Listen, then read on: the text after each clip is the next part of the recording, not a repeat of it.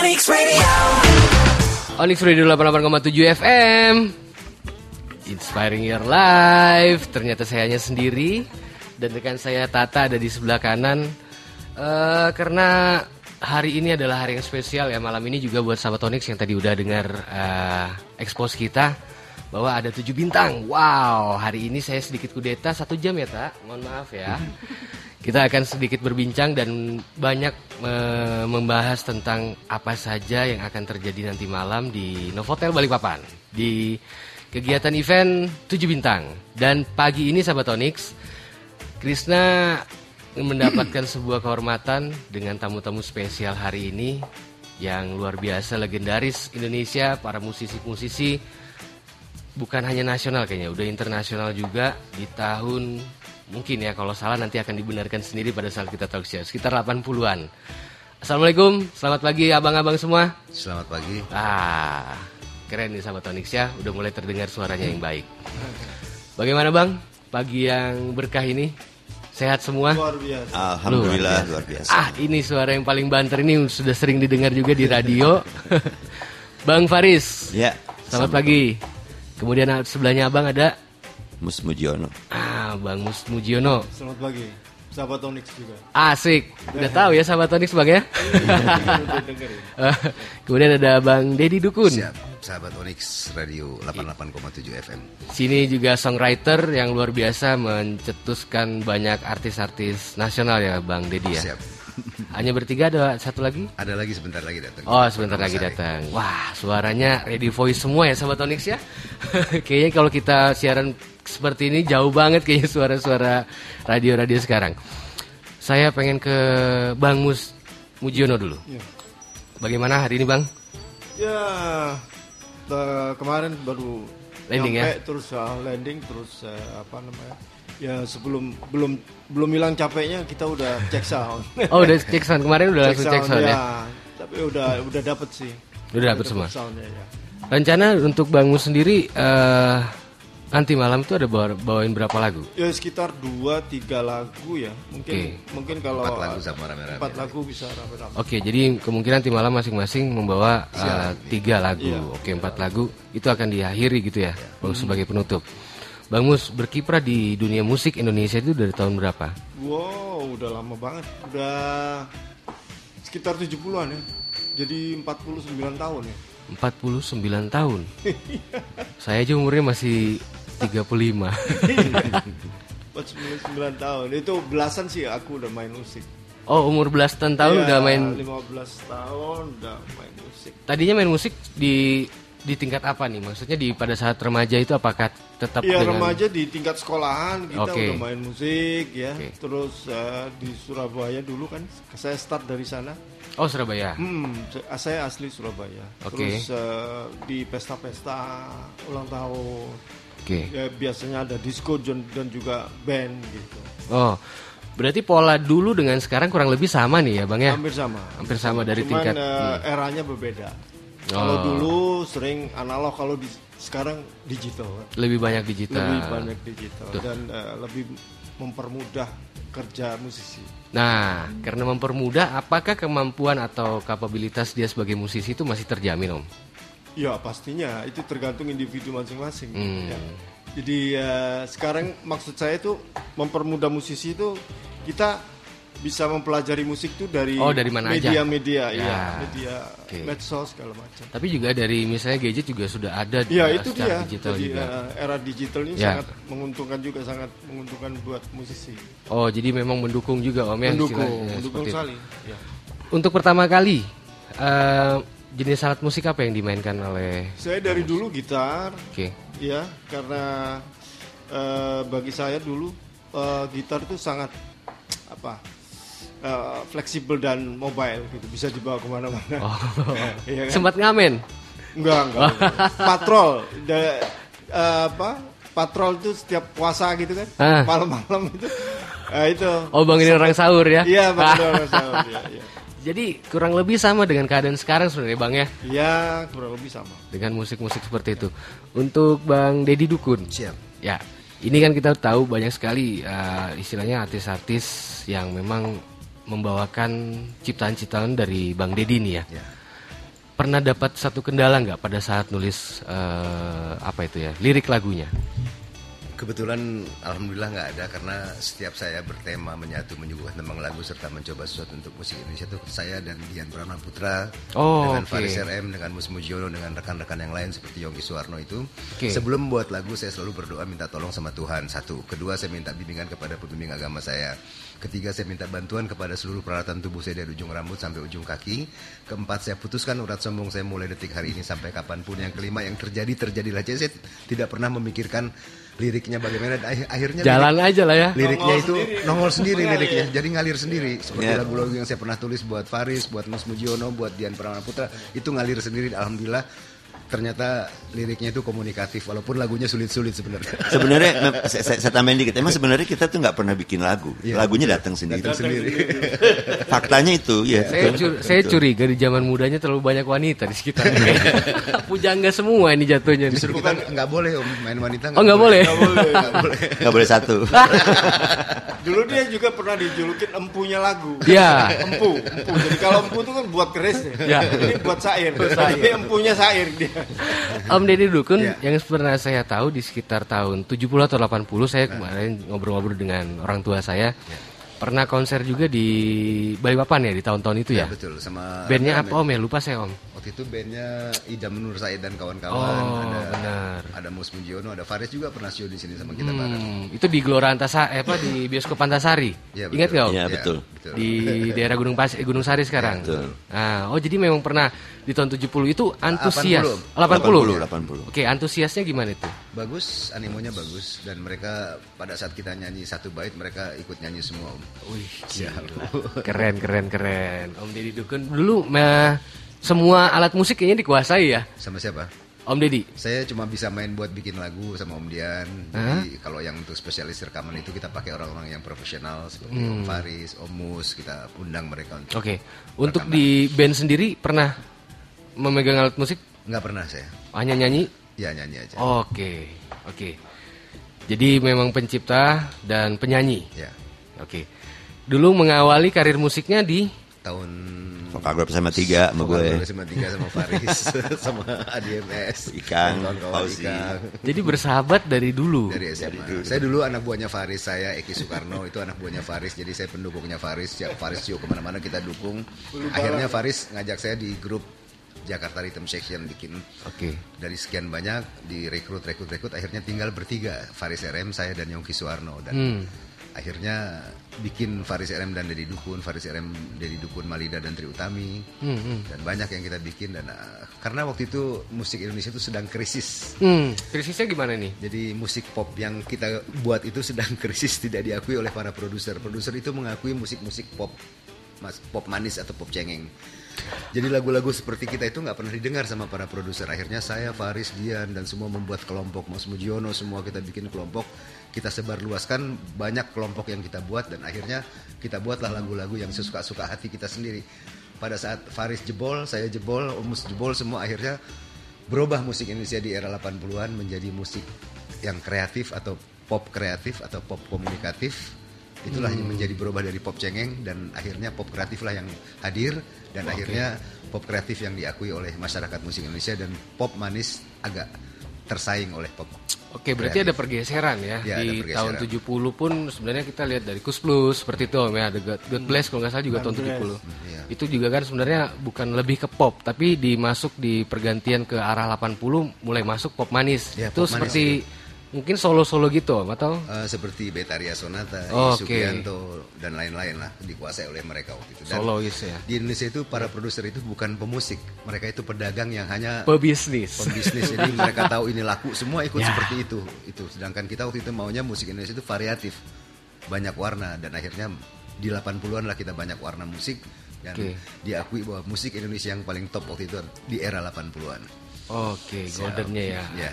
Sekarang pun zaman mulai arah ke seperti itu juga. Jadi istilahnya berputar ya. Iya betul. Untuk sekarang pun saya juga melihat bahwa musik-musik sekarang juga ya kalau dibilang hampir ke pop manis sebenarnya. Iya betul. Kalau saya lihat sih seperti itu. Jadi perputaran musik di Indonesia juga sebenarnya dari dulu sampai sekarang tuh juga kurang lebih sama. Ya. Tapi ada yang beda dengan yang satu ini Sahabat ONIX. Bang Faris RM. Wah. Saya dengan Sherina keponakan atau? Keponakan, Sherina keponakan saya. Itu memang juga dididik untuk sebagai musisi itu gimana? Kalau Sherina sih dia udah dari kecil udah emang begitu. Jadi dari umur 3 tahun tuh saya ingat banget dia kalau ada tamu datang ke rumahnya tuh dia langsung dandan di atas terus turun nyanyi-nyanyi gitu. Jadi memang kebetulan Sherina memang lebih dekat kepada saya daripada ayahnya. Ayahnya kan mantan ketua Bekraf kemarin ya, Triawan Munaf tuh. Oh iya. Itu ayahnya Sherina. Itu saudara kandung, saudara sepupu saya. Sepupu ya. Oke. Kakak sepupu. Jadi memang kalau Sherina itu memang ada base bibit-bibit sebagai. Oh ya, dia luar biasa. Dia sangat berbakat sekali di musik. Kalau Sherina di 3 tahun, kalau Bang Faris di berapa tahun? Mulai saya terus terang sebetulnya dari kecil. Jadi ibu saya pianis klasik, guru piano tepatnya. Saya dari kecil sudah nggak punya cita-cita yang lain. Karena dari kecil saya selalu kalau rewel atau kalau nangis atau sakit atau apapun gitu, tinggal ibu saya main piano, selesai udah langsung diem gitu. Ya jadi saya dari kecil memang nggak pernah punya cita-cita yang lain, nggak pernah pengen jadi dokter misalnya atau nggak. Dari kecil saya udah pengen jadi pemusik. Jadi kalau dulu ditanya di SD mau jadi apa? Musisi. Musisi ya, pemain band dulu bilang pemain band. Ya. Ternyata benar-benar anti mainstream nih. Kalau dulu kita kan dokter, tentara gitu ya. Iya, kalau nggak saya pemain band. Respon gurunya pada saat itu gimana ya? Nggak apa-apa gitu. Karena istilahnya sesuatu hal apapun yang sifatnya kesungguhan gitu. Ayah saya pernah bilang sama saya gitu. Kamu boleh jadi apa aja asal sungguh-sungguh gitu. Jadi almarhum ayah saya itu pesannya pada saya gitu. Mau jadi penjahat pun kalau sungguh-sungguh jadi penjahat terkenal gitu kayak Al Capone gitu misalnya nggak apa-apa gitu. Ya, yang jelas sungguh-sungguh gitu. Harus bersungguh-sungguh karena artinya kalau kita punya komitmen ya. Jadi makanya saya membiasakan diri berkarir selalu ada komitmen. Seperti misalnya ya. Mungkin nggak terfikirkan pertanyaan gitu. Kenapa 7 bintang bergabung gitu? Ya, apa misinya? Ya. Apa tematiknya? Apa komitmennya gitu? Ya. Saya ketika diajak Dedi bergabung di 7 bintang menggantikan Dian, waktu itu Dian banyak aktivitas. Dian Pramana-Putra, dia cuma ikut rekamannya. Terus ketika Jalan Masih Panjang hits pertama di touring 7 bintang, saya sudah bergabung dengan 7 bintang menggantikan Dian Pramana-Putra. Tapi saya melihat ketika Dedi mengajak saya mempelajari, saya nggak langsung menerima. Saya mempelajari, saya melihat tematik dan komitmen 7 bintang itu menarik. Yang pertama sekali, 7 bintang selalu membawa tematik dalam tanda kutip religi. Religi di sini bukan religius dalam arti kata lagu-lagu religi, bukan. Tapi pesan religi yang datang dari berbeda kepercayaan. Okay. Kami di 7 bintang punya agama yang berbeda-beda. Tapi kami orang Indonesia yang komit kepada satu iman. Kami menyuarakan satu keimanan, satu iman. Dan ingat lalu kepada kebesaran Tuhan sebagai karunia. Dan juga sebagai sesuatu yang patut kita syukuri. Karena kita semua, kami semua ini bisa berada di sini sekarang ini karena karunia diberi suara bagus, diberi kreativitas yang tanpa henti, tanpa putus. Terus masih bisa melahirkan karya-karya sampai sekarang, masih bisa berpentas, masih bisa berbagi pahala, kesenangan, kebahagiaan itu luar biasa. Makanya saya mau bergabung dengan 7 bintang. Itu juga kemanusiaan ya kebanyakan. Ya dan kemanusiaan. Jadi lebih ke bagaimana kita sekarang lah posisinya. Iya. Jadi artinya dan tematik dan komitmen itu saya pikir sampai sekarang relevan. Ya, itu sangat relevan di Indonesia karena kita tetap Bhinneka Tunggal Ika. Kita tetap datang dari berbagai suku dan ras dan kepercayaan dan keimanan masing-masing. Tapi bukan berarti kita tidak harus tidak bisa bersatu gitu loh. Gitu. Oh, ini adalah bentuk kebinekaannya kita lewat musik. Lewat musik 7 bintang. 7 bintang. Walaupun sebenarnya kalau kita ngomong musisi semua itu punya idealisnya masing-masing. Betul. Tapi karena ada kebinekaan ini kita ada di NKRI, semua akan jadi satu di saya orang Sumatera, campuran Betawi, Mas Mus dari Surabaya, Saya Filipina. Jadi ya ada Yuni datang dari Malang, Memes yang Sunda. Jadi kita semua adalah kebinekaan. Ada yang masing-masing juga, ada yang Portugal. Siapa? Apa namanya? Purwokerto dan Tegal.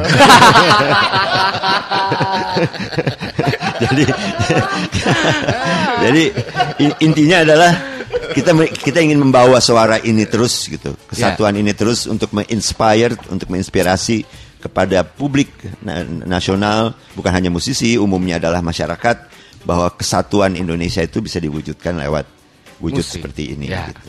Dan Berarti, mudah-mudahan ya. 7 Bintang akan melahirkan nanti single album lagi yang lagunya ditulis oleh Faris Mamus Mujiono dan saya Ya. untuk membuat single baru nanti.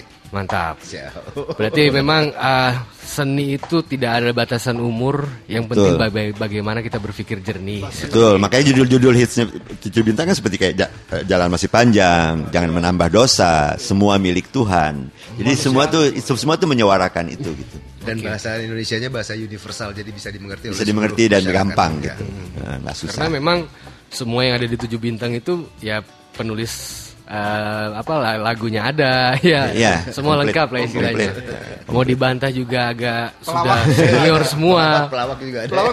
Pelawak semua. Bukan pelawak adat, tapi semua pelawak sebenarnya. Baik, Om, satu pertanyaan sebelum kita break. Berarti apa sih yang terjadi dengan pikiran dari abang-abang semua ini, kenapa harus membentuk sebuah 7 Bintang dengan kebinekaan? Adakah gundah, gelisah yang mungkin terbayang? Silakan. Ya, kami melihat hal-hal tersebut masih terjadi ya di Indonesia gitu ya. Perbedaan agama dipermasalahkan. Ya, terus juga wujud misalnya kalau di politik tuh misalnya juga antara partai masih saling menyalahkan gitu ya. Terus juga kontinuitas suksesi di Indonesia itu belum pernah terjadi kesinambungan gitu. Semua terputus, semua tepatnya dalam, kalau mau tanda kutip, kalau saya boleh secara harfiah mengatakan, semua saling menyalahkan yang pendahulunya.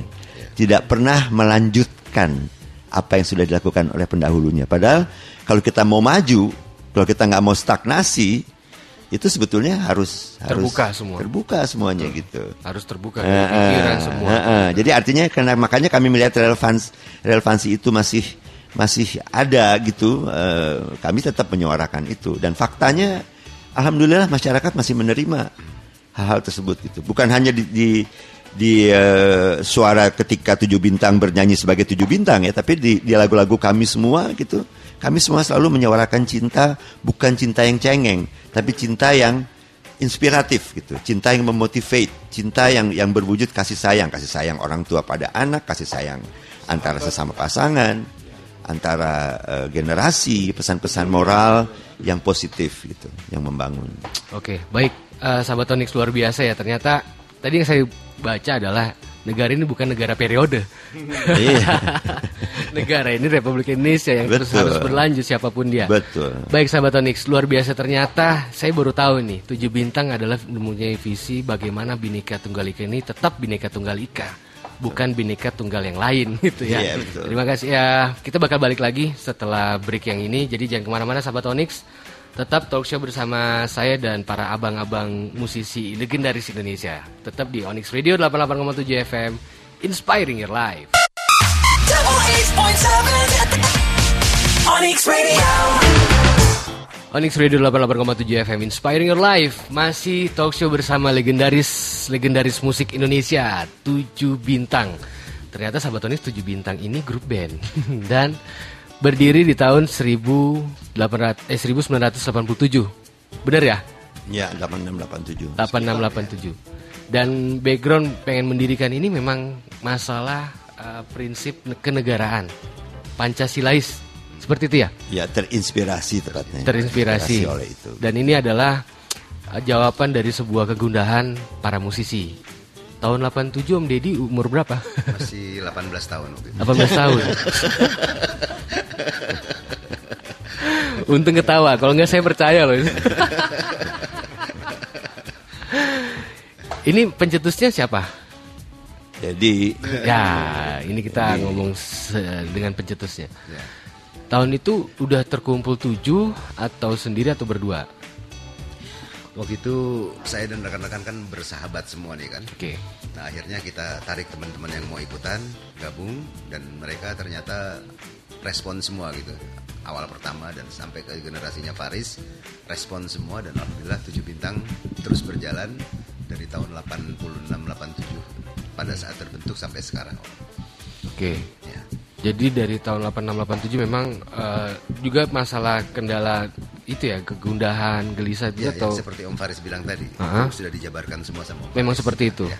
Tapi memang kalau kita lihat Bang Deddy ini tadi kalau ditanya gimana, ada kendala nggak sih buat lirik gitu, ternyata semua anggota badan pun diikut sertakan dalam berdiskusi kecil lah dalam hati. Ya, betul. Itu apakah memang dari didikan orang tua atau memang pada saat menjadi musisi muncul hal seperti itu? Pada saat jadi musisi aja, jadi setiap proses penciptaan lagu saya jalankan ritual seperti itu.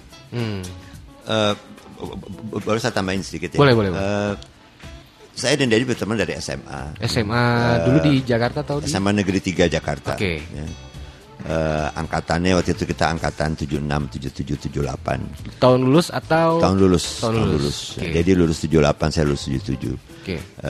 Deddy seangkatan sama Ikang Fauzi, ADMS. Ya. Saya dengan Redi Nur. Kami dari dulu memang begitu sih ya. Jadi artinya kita bergaul dari SMA misalnya dulu ingat waktu zaman-zaman SMA kami itu tahun-tahun itu ya, tahun-tahun 70-an akhir itu, pertengahan 70-an dan 70-an akhir itu kan banyak festival vokal grup. Ya, jadi nyanyi lagu-lagunya tuh kayak Ampar-Ampar Pisang, Sansaro gitu kan, semua festival vokal grup, lagu daerah. Okay. Nah, terus kami resah sendiri gitu. Terus kami bilang kita kayaknya keseringan bawa lagu-lagu daerah aja kok nggak berkembang ya gitu ya. Sehingga kami saya, Deddy dan teman-teman dan Adi gitu, yuk kita bikin lagu sendiri aja yuk. Aji Sutama. Yuk kita bikin ini aja, bikin lagu-lagu sendiri gitu. Tapi konsekuensinya kita jadi nggak bisa ikut vokal grup festival gitu, karena nggak ada festival di tahun itu vokal grup yang nyanyiin lagu-lagu sendiri gitu kan, nggak ada.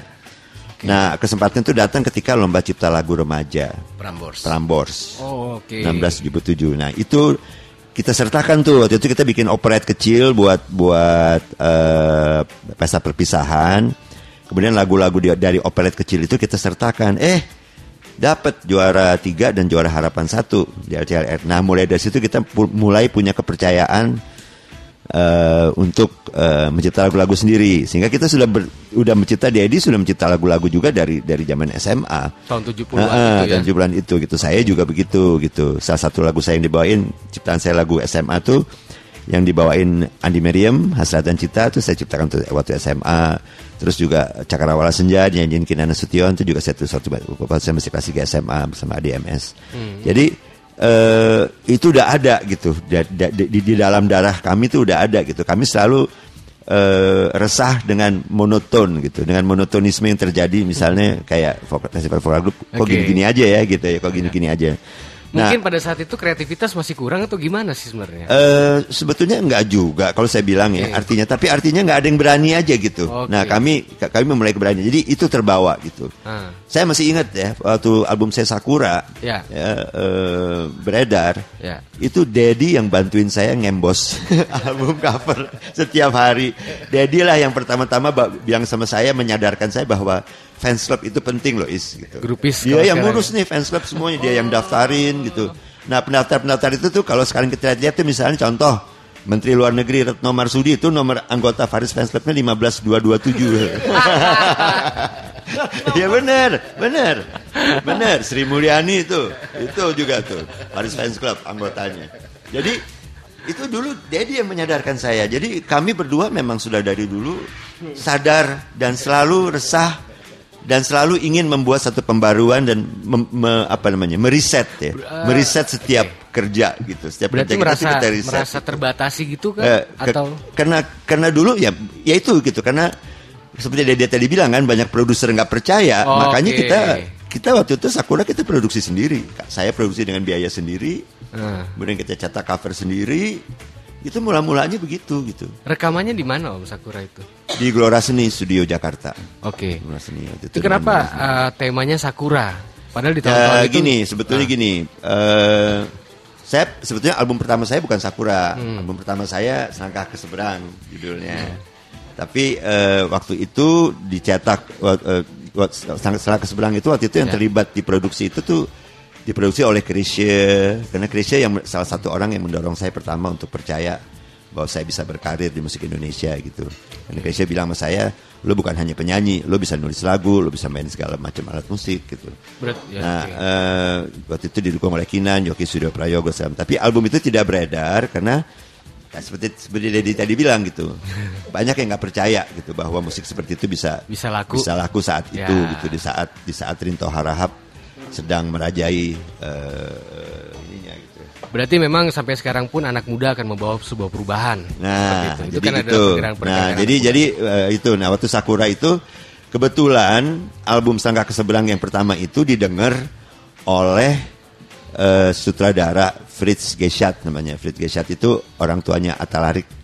Kalau tahu ya. Nah, dulu ada bintang muda Atta Larik. Yeah. Nah, Fritz Geschat itu lagi produksi lagi produksi film judulnya Sakura Dalam Pelukan. Oke. Nah, dia bilang terus, ini musiknya asik nih album Sangka Keseberang ini. Siapa sih ininya? Cari Faris gitu. Ketemu dengan saya. Gara-gara itu saya dipercaya untuk megang ilustrasi film Sakura Dalam Pelukan. Di film Sakura Dalam Pelukannya yang nyanyi bukan saya, yang nyanyi Grace Simon. Karena waktu itu saya sering di Musika Studio. Oke. Grace Simon ada, saya minta tolong Mbak Grace. Nah, Mbak Grace waktu dia mau nyanyi, pas saya kasih contoh, dia bilang sama saya, lo kenapa nggak lo aja yang nyanyi? Dia bilang gitu kan. Saya bilang enggak Mbak aja yang nyanyi gitu. Udah kan. Pas lagi rekaman, karena dia rekaman dia bilang, menurut gue mestinya lo aja yang nyanyi gitu. Terus saya bilang, enggak Mbak, buat film Mbak Grace aja. Begitu akhirnya udah sampai keluar di film, dia bilang, lo kalau lo nggak nyanyiin tuh lagu, gue musuhin lo. Akhirnya saya nyanyiin juga, tapi bukan buat di filmnya. Oke. Nah, kemudian diadarkan dalam album judulnya Oke, Sakura. itu salah satu sejarah tahun 70-an juga itu atau tahun 80. 80-an sudah masuk. 1980. Kalau untuk Bang Mus Ya. sendiri berkiprah di tingkat nasional itu dari tahun 80-an itu atau di Surabaya berapa lama? Saya dulu pernah bikin grup The Hands namanya. Ya. Itu ada hitsnya Halo Sayang. Itu di tahun 70-an, 75-an gitu. Oke, tahun 75 Udah masuk rekaman, dapur rekaman. Surabaya. Di Surabaya, Oke. tapi rekamannya di Jakarta. Oke. Tapi hitsnya udah di Indonesia udah tahu Halo Sayang itu judul lagunya. Itu dengan siapa aja dulu Bang Mus? Dan dengan teman-teman saya di asal Surabaya, semua anak Surabaya. Jadi hari DH, keyboard, Pang Pramono, drum, Abidin Lesi, bass, dan saya sendiri. Berempat. Dan sekarang pun Surabaya banyak menciptakan musisi-musisi ya, Padi. Iya, Padi. Besar di Surabaya. Dani, Ahmad Dhani, Dewa itu. Semua dari Surabaya. Iya, Ari Lasso. Ya, bentar lagi juga ada nih di Surabaya juga nih, bentar lagi nih. Siapa? Oh iya, udah ketawanya udah beda sendiri. Jawara di Surabaya juga ya. Ketawanya Sakura banget lah. Kebetulan kita kedatangan bintang tamu satu Oke, lagi. dan ini sebenarnya bintang tamu kita dari tadi ya, kita tunggu ya. Namanya Ita Purnamasari. Ya, tuh keren. Dan produser pelaksana acara ini. Sebelum wawancara ke Ita nih. Ya. Ita ini satu-satunya perempuan yang sama sama saya gitu, mainin gitar dari dulu pertama awal. Dan ada produsernya juga namanya Glenn. Silakan Om Glenn. Ya. Jadi bukan saya penyiarnya, nanti Bang Faris sebagai penyiar kita tanyain. Assalamualaikum, selamat siang. Selamat siang semuanya. Bang, silakan Bang ditanyain Bang. Panggilnya Mbak apa Tante? Mbak ya? aja. Mbak. Kalau wong Surabaya itu semua rata-rata dipanggilnya Mbak. Oke. Saya panggilnya Cah Ayu. Ya. Wah, gawat. Tapi tahun 80 Om. Mbak, Ya. Mbak Ita dikenal banget sama ibu saya dan ibu-ibu kita yang lain lah. Bermusik dari umur berapa? Saya dari main musik, kalau main piano dari SD. Karena memang saya les private klasik itu dari kelas 4 SD. Oke. Ya. Jadi dari SD memang. Iya, dari SD, ya. Sampai sekarang? Sampai sekarang juga, apalagi semenjak saya bersuamikan Mas Dwiki Darmawan, makin bertambah lagi lah ilmu yang bisa saya dapat dari dia. Oke. Sekarang umurnya berapa? Umur siapa? Aduh. Anaknya. Saya tanya umur Iya. anaknya. Anakku umur 22, jadi tebak sendiri. Oke. Sahabat ONIX silakan dikalkulasi. Sama Pak, anaknya umur 22. Silakan dikalkulasi kira-kira di depan saya ini umurnya pada Sama berapa? Cio ya Mas ya. Berapa karya yang sudah diciptakan Mbak Ita? Sekitar 15 album dari tahun 88 yang perdana Penari Ular. Tuh, tahun 88. Itu diciptakan di Surabaya? Enggak. Saya kebetulan gabung dengan label Billboard Indonesia saat itu. Kebetulan yang ciptain lagu Penari Ular ini adalah Mas Arthur Kauna. Oke. Dia ini basis rock dari Ya. Tuakosas. Ya, yang Arthur legend Kauna. banget. Legend banget. Dan anak-anaknya musisi juga banyak. Iya betul. Mbak Ita. Bapaknya Tessa Kaunang. Benar. Tessa Kaunang, terus kalau nggak salah gitarisnya Andra and the Backbone juga kalau nggak salah. Oh iya. Kalau nggak salah. Mbak Ita. Iya.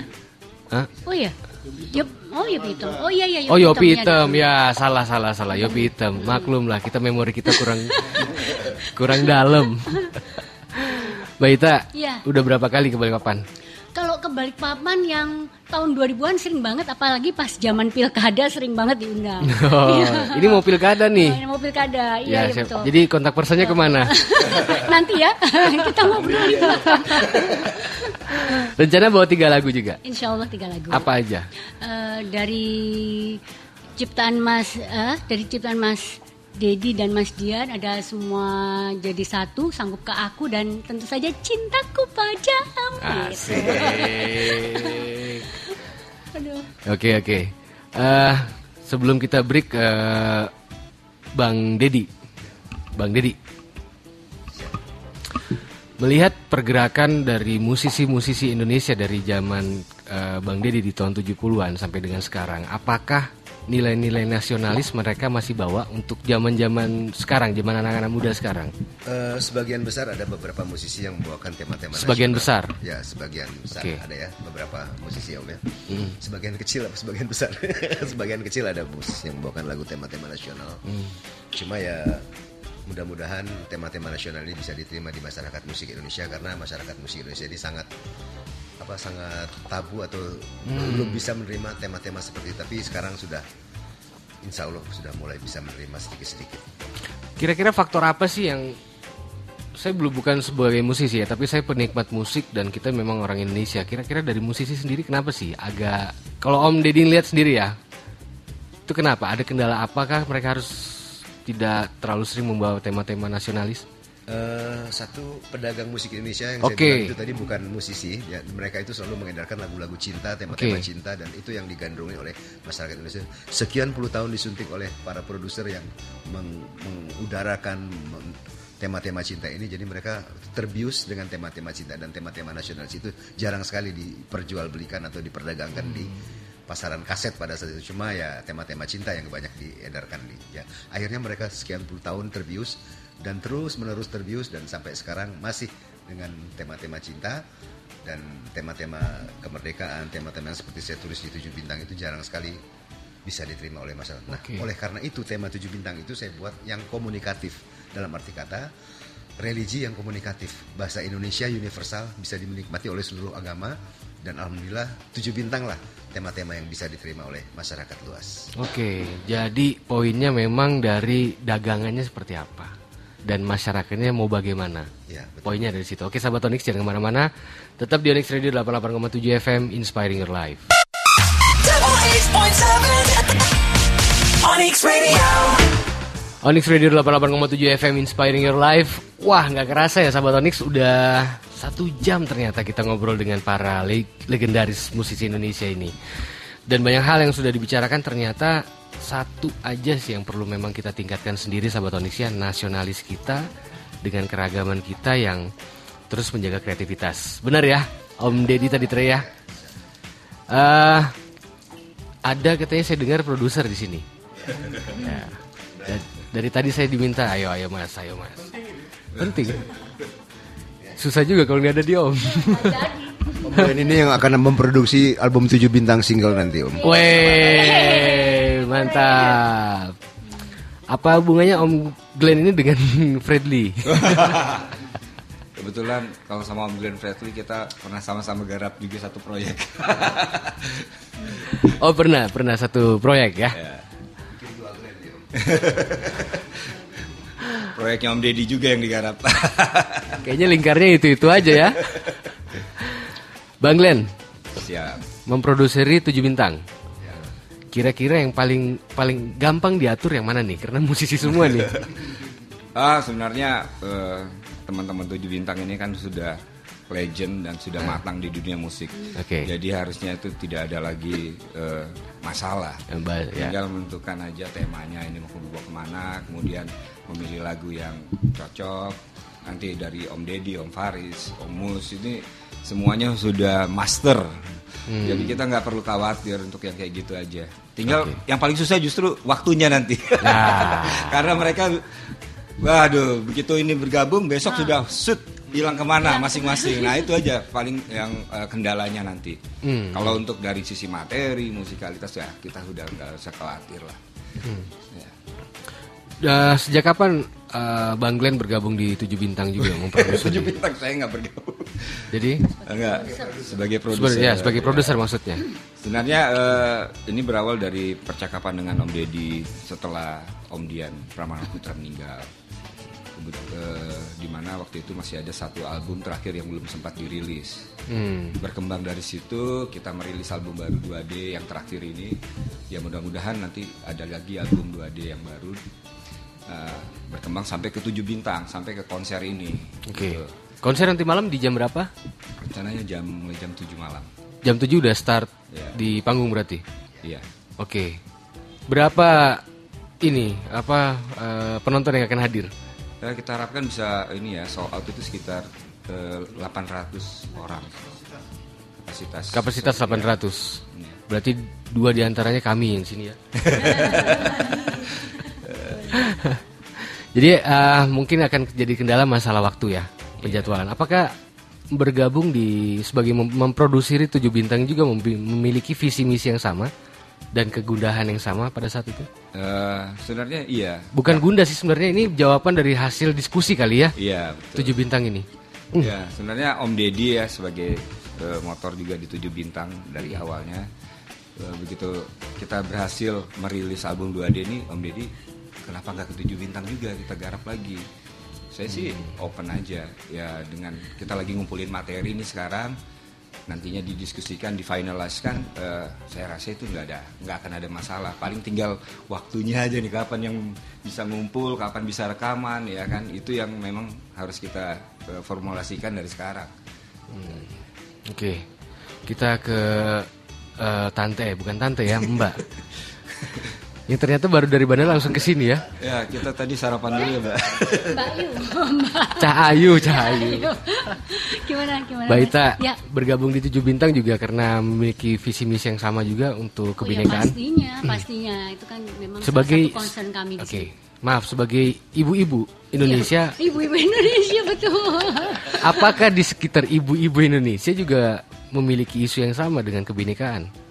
Saya tadi nggak ngikuti dari depan, cuman memang kebetulan anak-anak saya, anaknya Mas Faiz, anak kita semua kan udah remaja. Memang mereka kan tuh juga dengan masalah ini cukup ini ya. Apalagi kemarin habis Pilpres itu kan banyak sekali, tapi sekarang kita semuanya sudah bersatu. Nah inilah yang kita akan mau bawa nanti ke dalam konser nanti malam ya. Jadi dan tentu saja para penonton sambil bernostalgia lewat lagu-lagu kami dengan aransemen kekinian. Oh, ini yang dinantikan ya. Ini kita nyanyi seru-seruan bareng. Oke. Jadi memang ini yang dinantikan juga para penonton nantinya. Betul sekali. Di musik kekinian dengan judul lagu-lagu yang lama. Ya. Tembang-tembang lama. Lagu-lagu lama, aransemen baru. Asik, stok lama. Tapi aransemen baru. Aransemen baru. Ya. Mungkin ada pesan Mbak Ita untuk Sahabat ONIX? Semoga ini kan di balik papan bakal seru, kedatangan 7 bintang konser dalam satu stage gitu, itu kan jarang banget, apalagi di luar Jakarta. Nah ini yang insya Allah bakal keren dan seru, bakal heboh insya Allah. Kami berharapnya semua seperti itu. Siap. Bang Mus, Wih, jauh dia ternyata. Maaf ya. Lagi tanda tangan. Oh ya, asik. Kenang-kenangan buat ONIX ya. Bang Mus, apa yang pengen disampaikan mungkin? Iya, paling enggak harapan saya untuk ntar malam ya, terutama. Mari kita berbondong-bondong melepaskan kangen, melepaskan kerinduan, dan kita bisa bernyanyi bersama-sama nanti. Dan saya akan, ya kalau ada kesempatan saya akan membuat musik di atas panggung. Langsung? Weh, luar biasa. Otomatis saya libatkan audiens atau penonton gitu. Titip ya Bang, liriknya ada ONIX-nya. Baik. Pasti. Oke, jadi akan banyak kejutan juga dari Bang Mus ya untuk ntar malam. Ya. Terima kasih Bang Mus. Bang Dedi, pertanyaan tadi belum sempat saya tanyakan juga, nanti sekalian ditutup dengan pesannya dan kesannya apa. Kenapa namanya 7 bintang? 7 bintang itu... Saya dari kemarin ngomongnya terbalik tuh. Kenapa 7 bintang? Berawal dari bintang 7. Yang simple. Bintang 7 akhirnya kita balik aja 7 bintang. Jadi biar diingat gampang. Dan waktu itu harapan saya bintang 7 itu mau sponsor 7 bintang untuk show. Serius itu? Iya betul. Berarti pikiran saya nggak salah dong selama ini. Oke, 7 bintang ya. Pesan dan kesannya dan juga konsep nanti malam seperti apa sih konsernya? Ya, di sini kami bertema menyatu menyuguhkan tembang lagu serta mencoba menghibur masyarakat Balikpapan untuk musik Indonesia, dan kita untuk mengajak para penonton nanti untuk bernyanyi bersama, suka-suka bersama, hura-hura bersama, nyanyi bersama, dan mudah-mudahan tema ini akan menjadi tema yang baik untuk Kota Balikpapan. Amin. Ditunggu di Balikpapan nanti di Novotel. Siap. Di Novotel. Terima kasih. Ya, kalau dari saya sih ya, saya kenal publik Balikpapan. Saya tadi dalam sebelum wawancara saya pernah bilang juga bahwa kalau saya suruh milih kota di Kalimantan yang paling saya suka Balikpapan, jawabannya. Ya, itu benar. Karena kotanya bersih ya, indah, ya, aman. Jadi saya berharap nanti malam itu juga penontonnya nggak malu-malu gitu. Jadi artinya berinteraksi lah dengan kami, karena kami selain penyanyi juga pelawak. jadi artinya ya ini aja, hidup aja gitu. Jadi ikut aja sama kita gitu. Artinya kita bawa apa aja, mari kita berinteraksi, dan juga semoga tema-tema yang kami bawakan di malam itu juga bisa menginspirasi untuk hidup masyarakat di Balikpapan khususnya, dan juga masyarakat Indonesia, kita sebagai warga negara Indonesia umumnya gitu. Oke. Tadi kan kalau ditawari tinggal di kota Balikpapan, kalau ditawarin jadi menteri gimana? Saya nggak mau jadi menteri, Mas, gitu. Soalnya kalau jadi menteri nggak bisa main band lagi. Nanti malam ada kejutan apa dari Bang Faris? Nanti malam aja deh. Kalau diomongin nggak kejutan dong. Oke, berarti tetap ada kejutan-kejutan ya. Dari 3 tembang yang dibawain masing-masing. Total berarti ada 21 tembang yang dibawa. 23. Oke. Sekitar 2 jam setengah. 2 jam setengah. Start dari jam 7 langsung ya. Langsung. Siap, terima kasih. Mungkin Bang Glenn, ada yang mau disampaikan? Silakan. Mungkin harga tiket terakhir berapa? Untuk teman-teman yang belum dapat tiket bisa langsung aja ke Novotel nanti sore. Okay. Di sana ada tim kita juga untuk melayani. Karena tadi beberapa kita ketemu beberapa fans yang di jalan sempat nanyain, kita mau datang nih nanti malam tapi belum dapat tiket. Saya bilang udah datang aja ke Novotel, nggak ada masalah, di sana kita ada nanti yang bantu untuk mereka. Juga nanti malam juga tim ONIX Radio ada siaran langsung juga, mungkin sahabat ONIX bisa langsung ngobrol-ngobrol di situ. Mungkin perwakilan dari 7 bintang juga bisa sebentar say hi gitu ya. Semoga sukses event nanti malam. Terima kasih banyak Bang Faris, Bang Glenn, Bang Dedi, Bang Mus. Siap, Tante Ita, ngomong tante lah ya. Tante Ita. Oh iya. Saya agak sungkan sama ibu-ibu. Makasih banyak Mbak Ita, semoga sukses hari ini. Pesan-pesan binekanya, Pancasila kita, Indonesia kita moga terus disampaikan. Ya mohon maaf saya muda tapi malu dengan yang tua ini kayaknya. Dan jangan lupa rekan-rekan ONIX Radio 88,7 FM datang nanti malam. Siap, sahabat ONIX wajib datang, kita rame-rame di sana, jangan malu-malu. Siap. Kuncinya itu. Terima kasih banyak, sukses terus, sehat terus, panjang umur, berkah selalu. Terima kasih. Saya Krisna Gali pamit. Setelah ini kita bakal lanjut lagi dengan Renita di Tentulans. Terima kasih banyak. Thanks for listening ONIX Radio and be inspired.